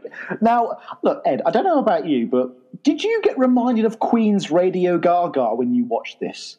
Maybe a little bit. What saves this video is the Paul and Linda stuff. I love that. Oh, no, the highlight, you are so right. Those shots where it cuts to, like, orchestral bits and they're dicking about and goofing and messing.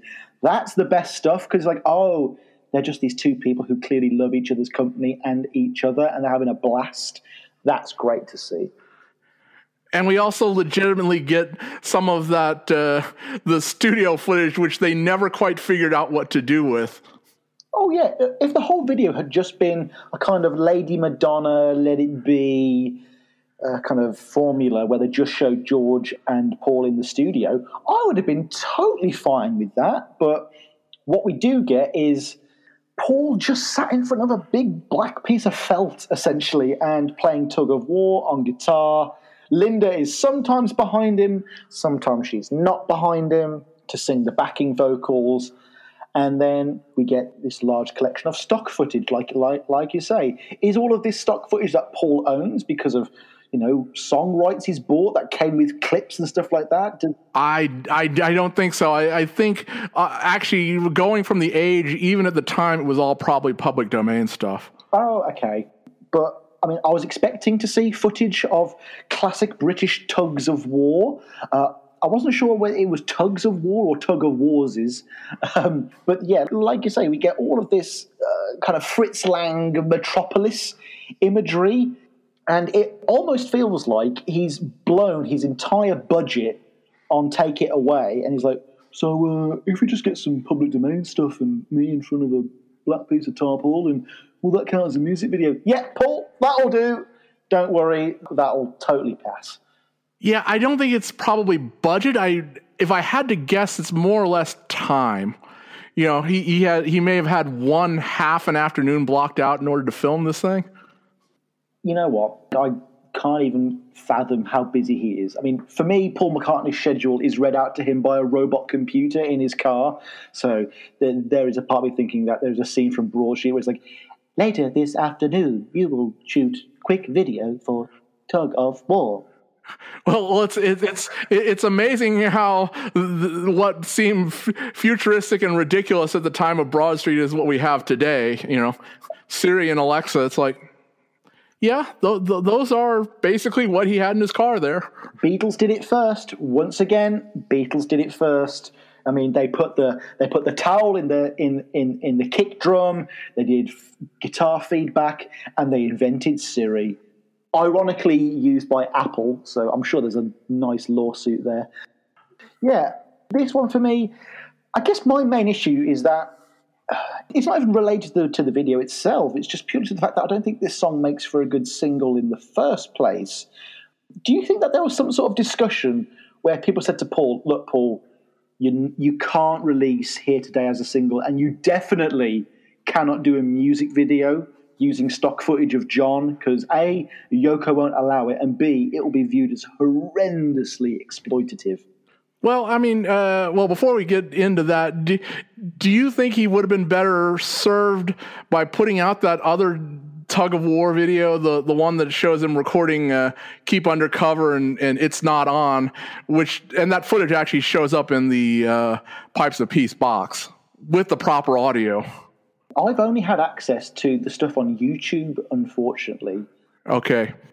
But yeah, no, it's basically just sort of Paul, you're just saying, "Hey, Bulldog," or the second Tug of War video is not out there, but it's been seen.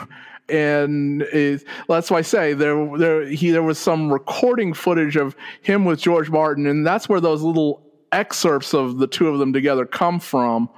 Yes, because there's a really good edit where it's dancing to the beat with a different drum, and it's Paul like banging his hands for a song that's clearly not Tug of War. Now that I think about it, and so I mean, so he tried to edit that footage to Tug of War, and that was seen once but never seen again. He tried to edit that footage to Here Today, and that never made it out. And so might he have been better served just doing something with that? So, briefly off air, you just mentioned this to me, Ed. There is actually a video that was shopped around at least a little bit for Here Today. Yeah, we can see 13 seconds of it. Has been so, and that came out of the archive collection. And again, that's one of those that was shown to the media, and I guess shopped around at the time, but never actually made it out anywhere. Okay, do you reckon that was just because of audience reaction or Paul himself? I don't know. I would think it's probably Paul himself. It was the song over a bunch of Linda's photos of John and Paul and the Beatles together, with a handful of other short video clips, which were appropriate. It would be one of those things that I, as a Beatles fan now, would have been glad that he did release, but especially in the wake of the "it's a drag" comment, it was a safe bet not to release that, I imagine. And then, as we were just discussing, they actually put together a second one, which has been seen, which is again the same footage of Paul and George Martin in the studio with just a couple of Linda's photos interspersed, but neither one of those ever actually made it out. I mean, that goes all the way back to the original "Maybe I'm Amazed" quote video from all the way back in 70, 71. Linda's photos just make for great content, whether it's a coffee table book or a music video. Oh, absolutely. Absolutely. I mean, we're actually going to see later on today Linda actually doing some photography in one of these music videos. So at least they actually give her a little shout out there, like in the James Paul McCartney TV special. Next up, we have the very first Paul McCartney music video that I ever saw, ever, Ed. And this is well before I knew who Paul McCartney ever was. This is Say, Say, Say.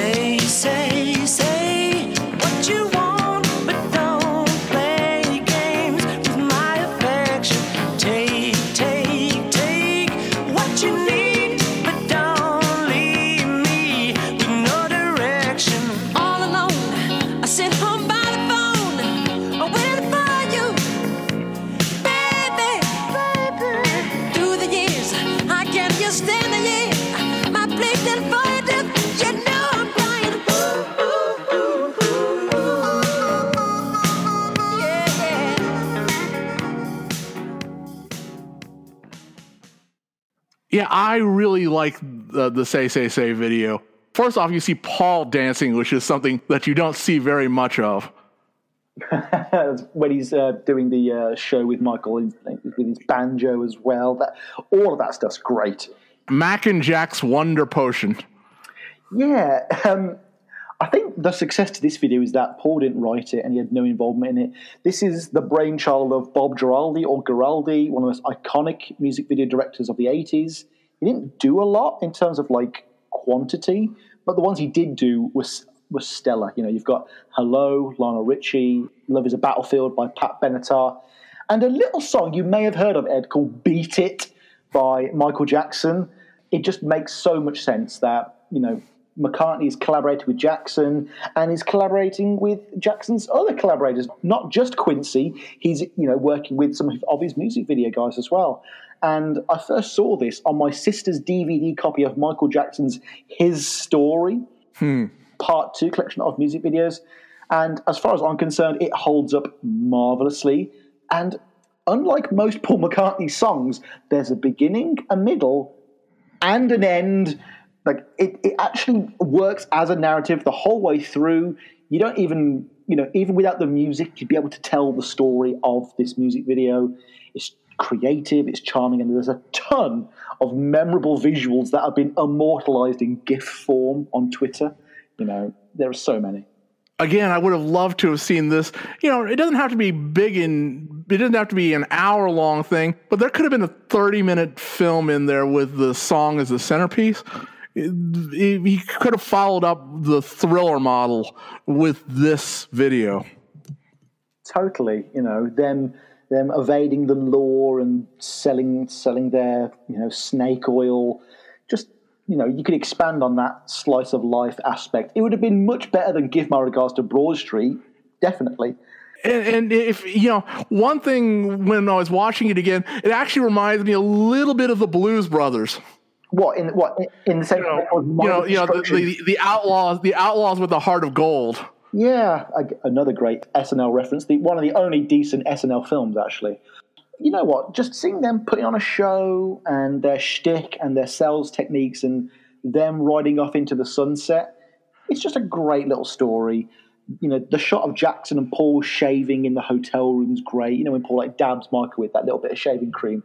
Great improv there. Another video where Linda looks really good. Yes.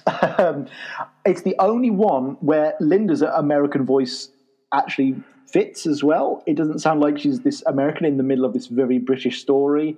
Paul doing an American accent was another highlight for me, in the way that it was a highlight to see Linda act scared going over the waterfall in Broad Street. And he's like, yeah, step right up, like the most generic American voice ever. Well, he does that a lot. And then you also get, LaToya. Okay, Ed, can we talk about LaToya? Because for those of you who don't know, LaToya Jackson is Michael Jackson's sister. But in the video, he kind of flirts with her a bit. Like she's it's very strange, yes. Yeah, I mean, the only thing that has aged worse than that shot is Michael Jackson at the orphanage, but I don't want to upset Kit O'Toole, so we'll move right on from that one. Well, now the one thing about this video is it was done on video, and the transfer, it's almost too clean. I wish they would have redone the transfer. I mean, on DVD, it doesn't look great on DVD. It's a little bit artifacted. No, it does have a very retro MTV look, and if it had been filmed on film, it probably would have had already a Wonderful Christmas Time re-release by now. But even with the video, I think they could probably do better than they did here. I mean, ultimately, we're going to be talking about this through all of the Pipes of Peace videos. They were all done on video, and none of the transfers are great. Shot on shitio is the phrase you hear sometimes banded around the internet. Before we carry on, Ed, where do you stand on Say, Say, Say as a song? Because I see it being unfairly bashed all over the internet and a lot of podcasts, and I don't understand why. I like it. I don't love it, but I like it. It is probably the best of the Paul and Michael collaboration. Oh, definitely. Yeah. But I do have a soft spot for the man, though. I will say that. What? You're not going to say that you like The Girl Is Mine? Paul, she said I would be another lover. Oh my God. It's like having to sit through one of your relatives' Christmas plays or something. It's just so cringeworthy.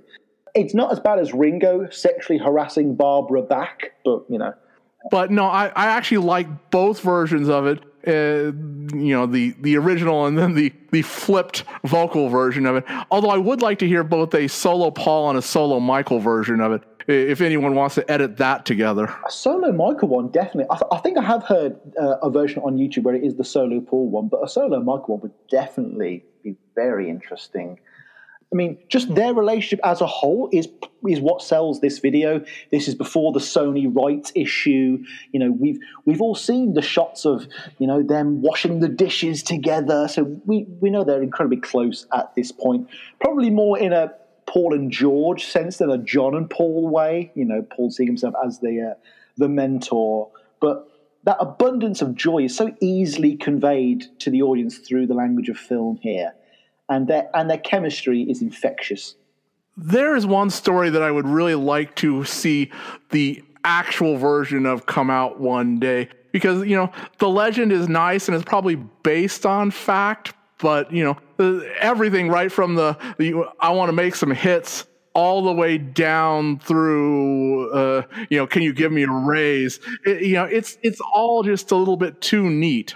No, I mean, it all comes down to the same thing. We're not going to get the Beatles stories public that we want until all of us are, you know, spirits in the sky, I'm afraid, because Danny Harrison's not going to let slip some heroin story about his dad out if it does exist. You know, he's incredibly loyal. Olivia is, Yoko is, and I'm sure James and Stella and Beatrice are going to continue the McCartney, you know, thin blue line, as it were.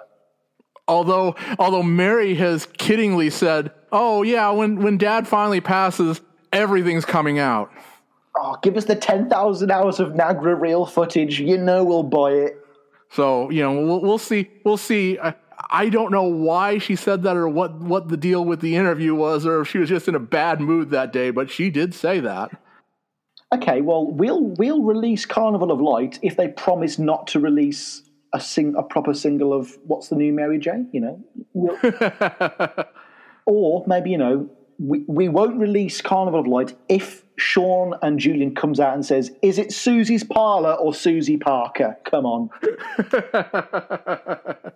Anyway, so yeah, I think we're agreed. The Say Say Say video is great. Yeah.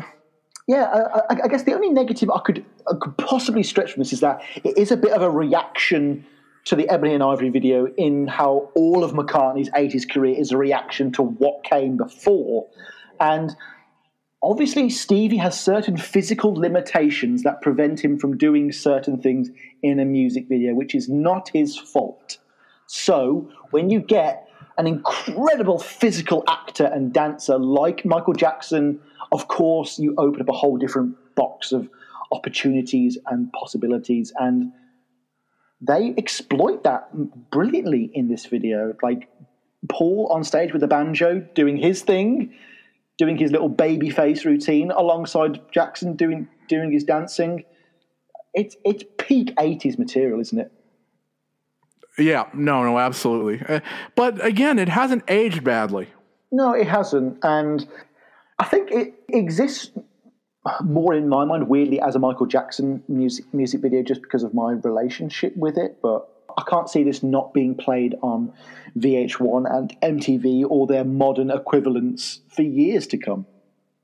Yeah, this was a mainstay of both MTV and VH1. Well, wasn't this music video being pushed a controversy for Paul because it wasn't number one and they were going to stop showing it, so he had to grease the wheel, as it were? Yeah, there's a number of stories about that. It's probably not worth going into.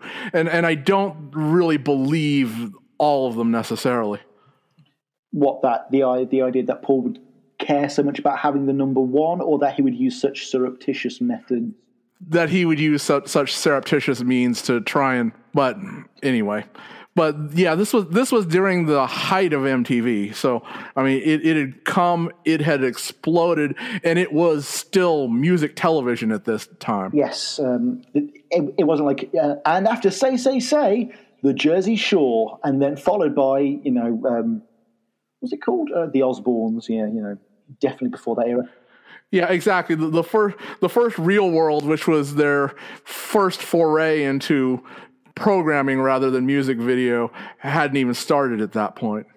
I would have much preferred a series called The McCartneys, though. That would have been great. Well, have you seen Mary's cooking show, by the way, since we were talking about Mary? No, but I've seen footage of Paul trying to make mashed potatoes. Mashed potatoes, but Mary did a pilot, and supposedly they were going to do a series. I don't know if that's still on or whether that has kind of been COVIDed out of existence. But the Mary McCartney and Stanley Tucci, she's supposed to invite celebrities over and go shopping and prepare veggie meals. In the pilot, it's Stanley Tucci. Oh, I love Stanley Tucci. I've pretty much loved everything that he's ever been in. So I hope COVID hasn't spoiled that. It's ruined Let It Be. It's delayed the filming of Jurassic World 3 and now a Mary McCartney cooking show. Yep. Like I say, so the pilot is out there, and when the pilot came out, I guess that was in February, they said that a series is coming later this year, but I haven't heard anything more than that. Moving on, and we now come on to McCartney's third album of the 1980s, Pipes of Peace, and this time he's going to do the opposite of Tug of War and release the title track first. Of course, this is Pipes of Peace.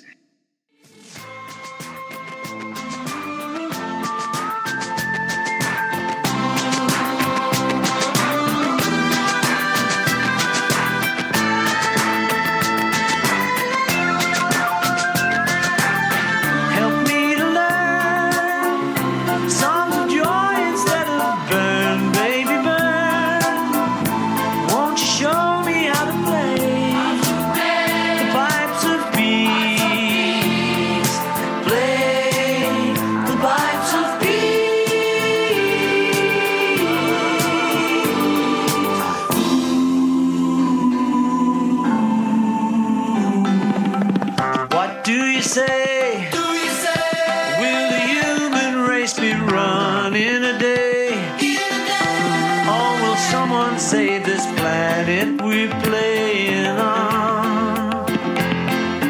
Is it the only one? What are we gonna do? Help them to see that the people here are like you and me. Let us show them how to play the Pipes of Peace. Ed, is the story of the Christmas Day soccer/football match well known in the States? It wasn't. This was really the first time I'd heard of it, and unknowingly or not, here's another Doctor Who reference. The Peter Capaldi's last episode as the Doctor, centered in part around the 1914 Christmas armistice. Oh, I'm so annoyed that he wasn't a better Doctor.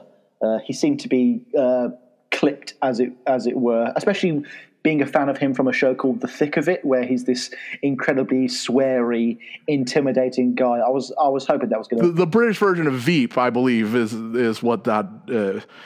I think you'll find Veep's the American version of The Thick of It. I think you'll find that. Well, again, yes, the American, the Office is a British show which gained fame after they took over here. Low key, the American Office sucks. I'm going to stand my ground. Ed. I don't think it sucks, but the British one is better.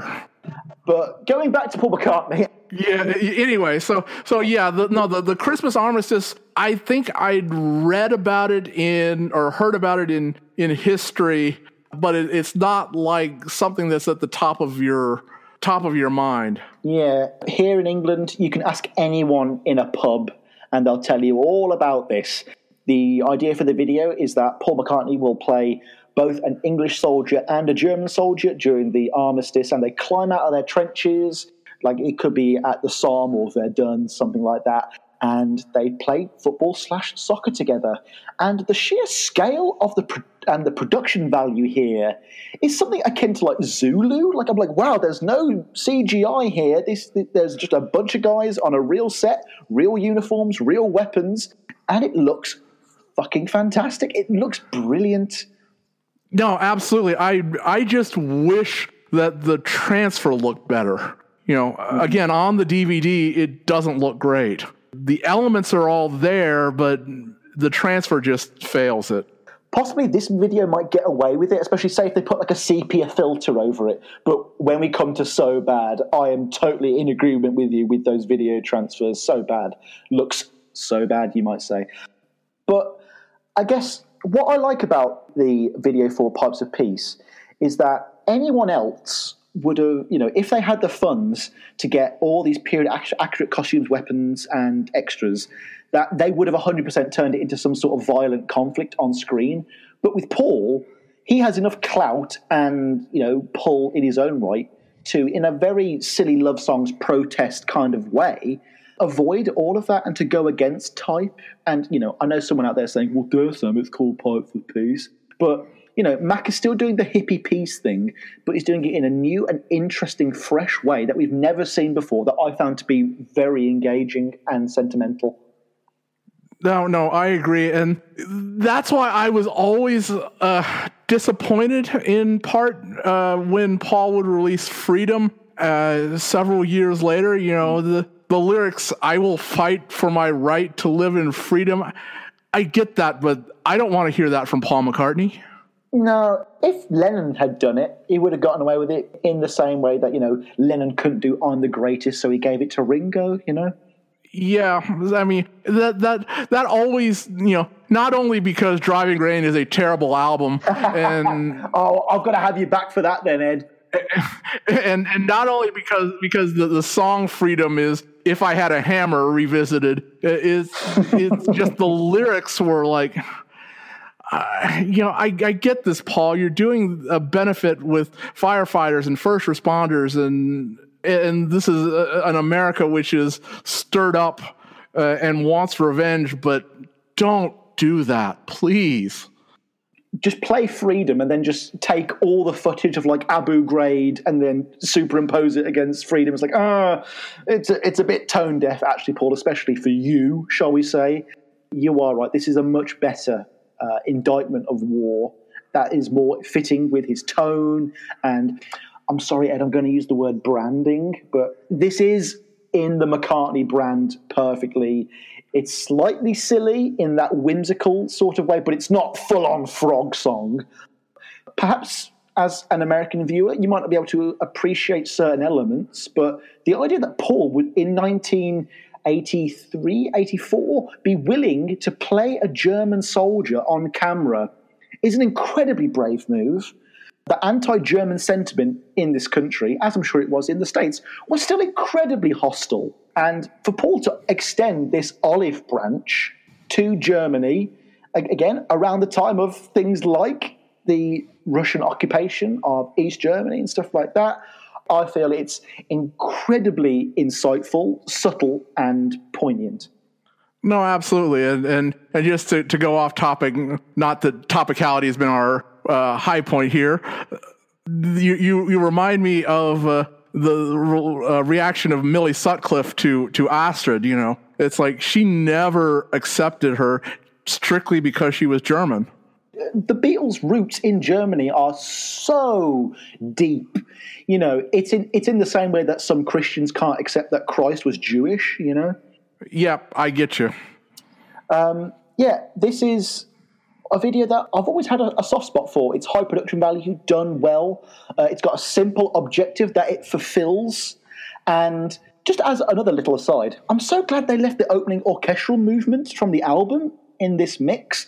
I really would have thought they would have just started with "Boom, I light a candle," but it's almost there in lieu of actual combat, because the music itself is incredibly violent for a Paul McCartney record for an opening track. And obviously it's not literal bombs falling, but it's George Martin affecting a kind of not pleasant moment. Obviously it comes at the end of Tug of War. If you're doing it chronologically, it works brilliantly in that sense. And I guess I'm just glad that Paul didn't go for the easy route here, especially there's no shot of someone playing literal Pipes of Peace. Yeah, no, I agree with you. And as to why they left that piece at the beginning, remember at the time, MTV and everyone else would fade into videos, so you often lost the first 5 to 10 seconds of any given video. The stories of the analog world just never cease to amaze me, Ed. It never ceases. Right, let's move on to our final track of the day that we're going to give specific attention to. This is actually one of my favourite. I know we're not supposed in the podcasting world we're not supposed to use the phrase guilty pleasure, but this is a guilty pleasure from Macca's songbook for me. It feels so good, so it can only be so bad.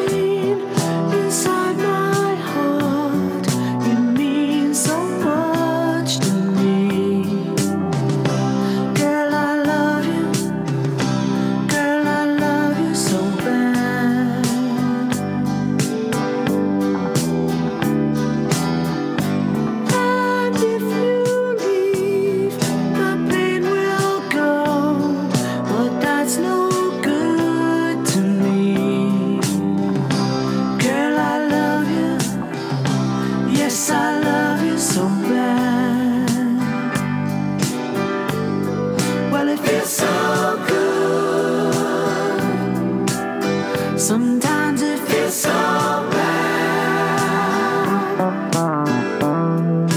This is worse than anything I've ever had.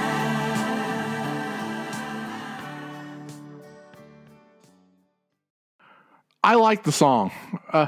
The video's okay. It's not okay. It's pretty poo. Again, I've mentioned earlier production budget and stuff like that. Bit more balanced this time around, you know. Pipes of Peace and Say are both big budget. They're done well. They look good. Not shot on film, unfortunately, as we mentioned before. But at least this time, it's not just Paul against a black screen. We've got Paul, Linda, Ringo, and Eric against a white screen. So, you know, we've at least quadrupled the budget this time around. I like Ringo looking up at the camera, the overhead camera. He's like one of those little. He's like my cat when he sort of looks up and is following something around. No, Ringo's definitely got that. You know, I'm here to be paid. I know I'm here to be paid. Let's just get this over with. But in that incredibly charming way that he would be able to deliver such a sentiment. There are also these incredibly gauche display boards behind them where it's like these huge pictures of Paul, Linda, Ringo, and Eric. Yep. It's like they're meant to be this fully formed band or something, but they simply aren't. It's a little odd that they give Eric Stewart such a front center stage slot in this video. Well, and then you have Linda sort of running back and forth between being the photographer and being in the band. Yeah, it is nice that we get to see Linda doing her thing here, but it's almost a microcosm of her relationship with Paul professionally. Like, she's got to do this one thing and be this other person and also be his ward and keeper as well. Again, we were talking about James Paul McCartney earlier. You know, it reminds me a little bit of the photographic acoustic session from that. Oh, so good. It's one of my favorite bits. Again, another folks, we're not meant to sound objective. Well, I'm not trying to objectify Linda here, but that's another scene where Linda looks absolutely gorgeous, looks beautiful, taking those photos of Paul. And we also get some pretty nice behind-the-scenes shots of the making of the video that you're watching, which I found to be quite meta and interesting, but you know in your heart of hearts that was achieved in the final edit rather than being specifically planned out that way. It's not like... Again, the ballroom dancing sequence in Give My Regards to Broad Street, it opens with, you know, the dancers practicing their dances, Paul's at the piano with the kids, showing them their parts and stuff. That's my favourite part of that whole sequence. And again, if it had just been the behind-the-scenes stuff in the way that, you know, the Tug of War video or the supposed Here Today video could have been, I would have been totally happy with that as well.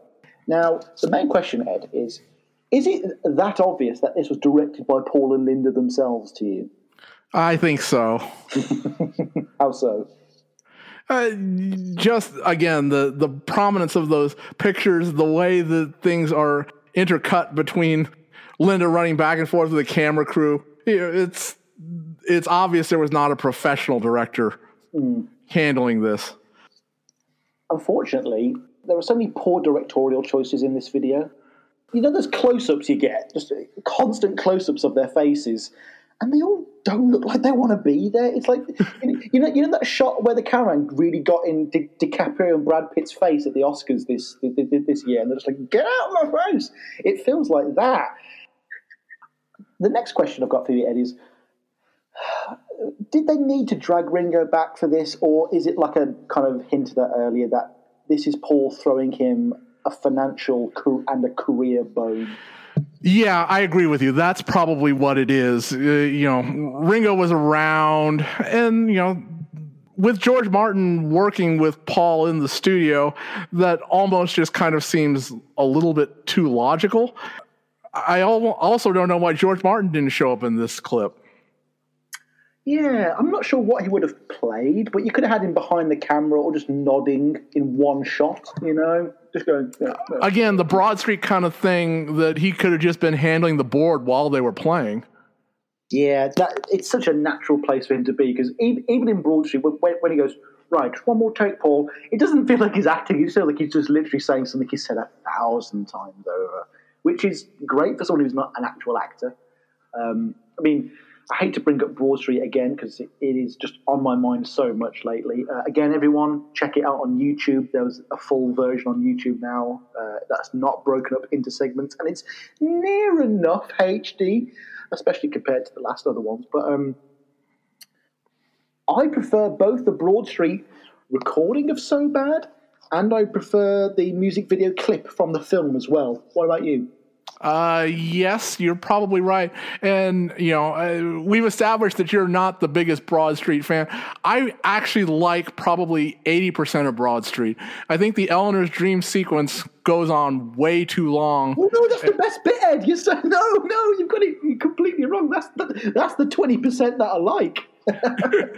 Okay, but the rest of it, as a series of music videos with a very slight story, it's not terrible. And there's Tracy Ullman.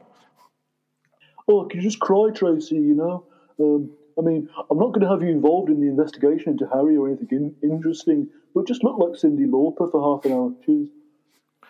Yeah, the Big Bob thing is kind of. I don't know why bootlegs were on Paul's mind at that time. Yeah. Do you ever get the feeling with Broad Street that there's 1,000,001 in-jokes that you're just never going to get unless you're a member of the Apple core, as it were? Yes, absolutely. And I actually would really kind of like to see the outtakes. They may be boring as heck, but there might be some interesting things in there. Anyway, I believe that brings us to the end now, Ed.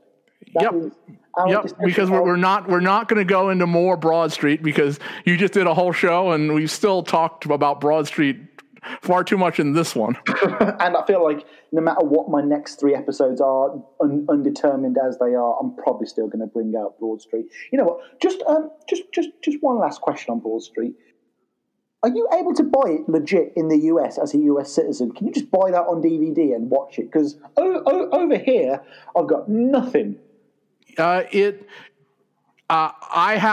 bought a copy. I don't know whether it's still in print. I haven't tried to go buy another copy. I want a special edition. I want the Criterion Blu-ray release. Well, I won't go that far, but I would like Paul McCartney to sit down and do a commentary track for Broad Street. Dude, I'm convinced Tarantino likes Broad Street. That glowing blue chest, that basket that he opens, that is Marcellus Wallace's gold briefcase. It has to be. And to answer your question, the DVD is out of print in the States as well. Is the copy you've got the one with the weird black cover and just a floating Paul head on the front? Yes. Yeah, what an awful DVD. It looks like a legit bootleg, doesn't it? It doesn't look like anything that would be sold by anyone professionally. I also have a VHS copy which has the original with the spy in the blue case and the movie poster on it. So. Oh wow! I think I asked this question to Kit O'Toole on the last episode. But what's a VHS? VHS was the video cassette format prior to, that was how we recorded TV, and films came on VHS tape before there was a DVD and before there was a Laserdisc. I was going to say, what's a DVD at this point as well? You know what I'm saying? And there we are, folks. That brings us to the end of our little selection of music videos. That was me and Ed Chen discussing essentially the first half of McCartney's foray into the MTV early 80s generation. Ed, would you say it's been mostly high quality we've been discussing today? No, absolutely. I think what we've gone through is the highlight of McCartney's video career, although he's had peaks afterwards. These years, the Coming Up video, the Take It Away video, the Pipes of Peace video, those three alone, and Say, those four alone are some of the classics of the genre. MPL, if you're listening, which I know you're not, please release the Wings Over Europe vinyl on Spotify, please. Well, my vote is actually for, the McCartney Years video collection. That was all right, but I would hope that MPL would put out an official 10-disc Blu-ray set, retransfer everything, starting with 1970 and bring it up to the present day. And you're going to include One Hand Clapping, Give My Regards to Broad Street on that, just everything he's ever filmed on one big collection. Maybe with an introduction from David Lynch or something really weird, Well, Paul would like that. I mean, he's still trying to convince us that Steven Spielberg likes Magical Mystery Tour. And Marty Scorsese. Martin Scorsese doesn't like Marvel and the MCU, but he liked Magical Mystery Tour. Yeah, Paul, we totally believe that one. I don't know. I mean, Scorsese didn't say anything either way when he did the Harrison doc, and that statement had been out there. Ed, thank you so much for coming on the show. I want to have no problem. I'm glad we got it done, and like I say, we're gonna have you on our side soon. Definitely. We've got a few ideas percolating, folks, so it'll probably be sooner rather than later, in all honesty. Ed, before we go, do you have any projects or episodes for your own stuff coming up that you might like to plug here while you can? Well, let's see. We're getting ready to do probably our big Flaming Pie review as soon as that comes out. That's our next big project. What's out right now? We have a two-part on One Hand Clapping, and you have mentioned that you've listened to that and you were a big fan. Beyond that, not sure what's coming up. Immediately after that, we've got one on the fan stereo remixing craze. And maybe they can find a way to reissue that. This was another one of our Paul McCartney videography episodes. We've been going through all of the early 80s.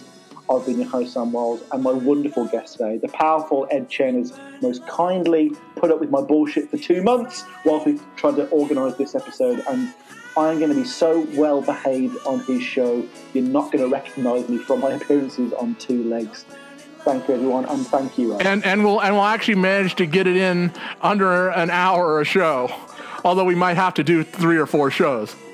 If you can get me to talk about a topic for less than an hour, I'll give you $5, because I've got $5 in my room that I found on the floor the other day.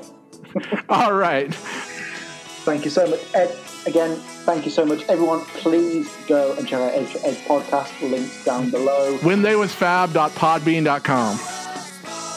Keep your ears posted to the floor, folks. New Paul or Nothing content will be out real soon. We'll be seeing you then. Take care. Bye-bye. Bye.